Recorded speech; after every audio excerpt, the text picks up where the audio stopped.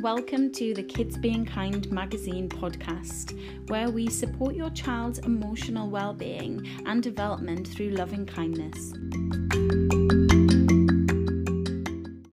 Hi everyone, welcome to another edition of the Kids Being Kind podcast. So in this podcast, I want to talk about connection. Now, I've just recently taken part in a parenting workshop. So we did 4 hours worth of conversation with parents, exploring the different struggles and the different requirements and the different needs of all of our children and how we approach parenting and how we feel about our own parenting style.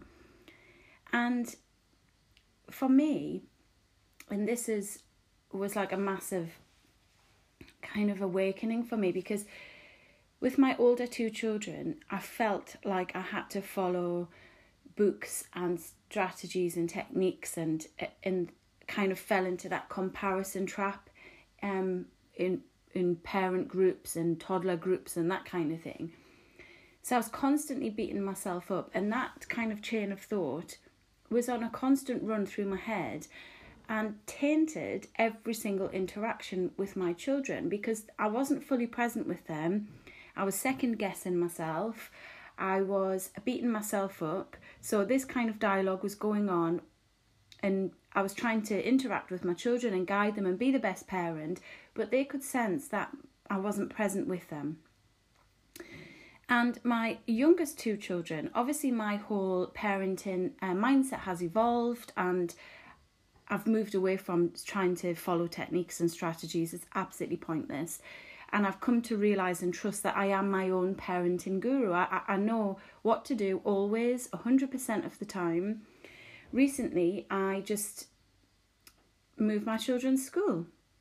I went to visit a school on a Wednesday, and they started a new school on the Monday. And that was just from a feeling and a thought and an idea that I had in a moment that I took action upon that felt right. It felt like the right thing to do. It probably made no sense to a lot of people as to why I would move my children's school, but actually 2 days in to their new school, and they are like different children, all of them. So we've constantly got this ability inside of us as parents to know what to do all of the time. We don't need to have this manual. We don't need to have this guide. We just need to trust ourselves. So we should be focusing everything on trusting ourselves and connecting with that trust about ourselves, and then connecting with our children and being present and in the moment. Now, the Kids Being Kind magazine that I create every single month is your connection opportunity.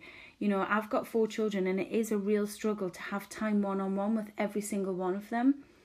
So a lot of the time, for me to make sure that I'm fully present in those little moments that I do have with the children, it's always about me being fully present and listening to them and doing something where they can feel I am 100% focused on them in that moment and enjoying our time together. So that's why I play a lot of board games with my older children, Monopoly, and because when you've got that connection, when you're with your children and they feel that you're listening to them, they feel that, you know, you're almost like their security blanket in a sense, you will be amazed at just how much more confident your children appear and how much more resilient your children appear. It's not that they weren't resilient before, it's just that they begin to trust themselves as they see you trust yourself. So it's kind of like a wave effect.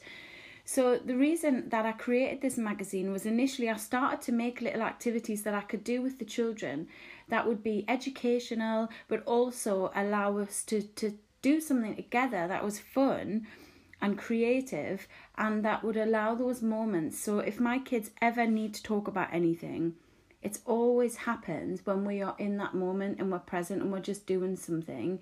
And they just feel comfortable. They get to that point where they're comfortable and they feel comfortable enough to talk and to open up and to share anything that they have playing on their mind. So today I would love you as parents or teachers or caregivers or grandparents to really spend the day just trusting your own ability. Trust yourself. Trust that you know exactly how to handle any situation, and just let all of those thoughts of doubt and pressure and comparison and worry and stress just float on by, and just know that regardless of what you're thinking and feeling, you've always got the answer to your children.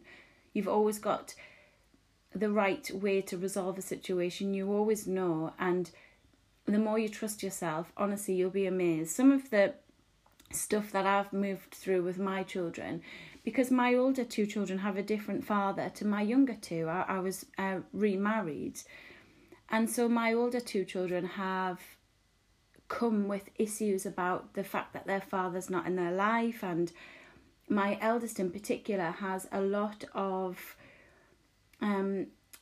thoughts around being left out or left behind, which stem from her dad not being in her life.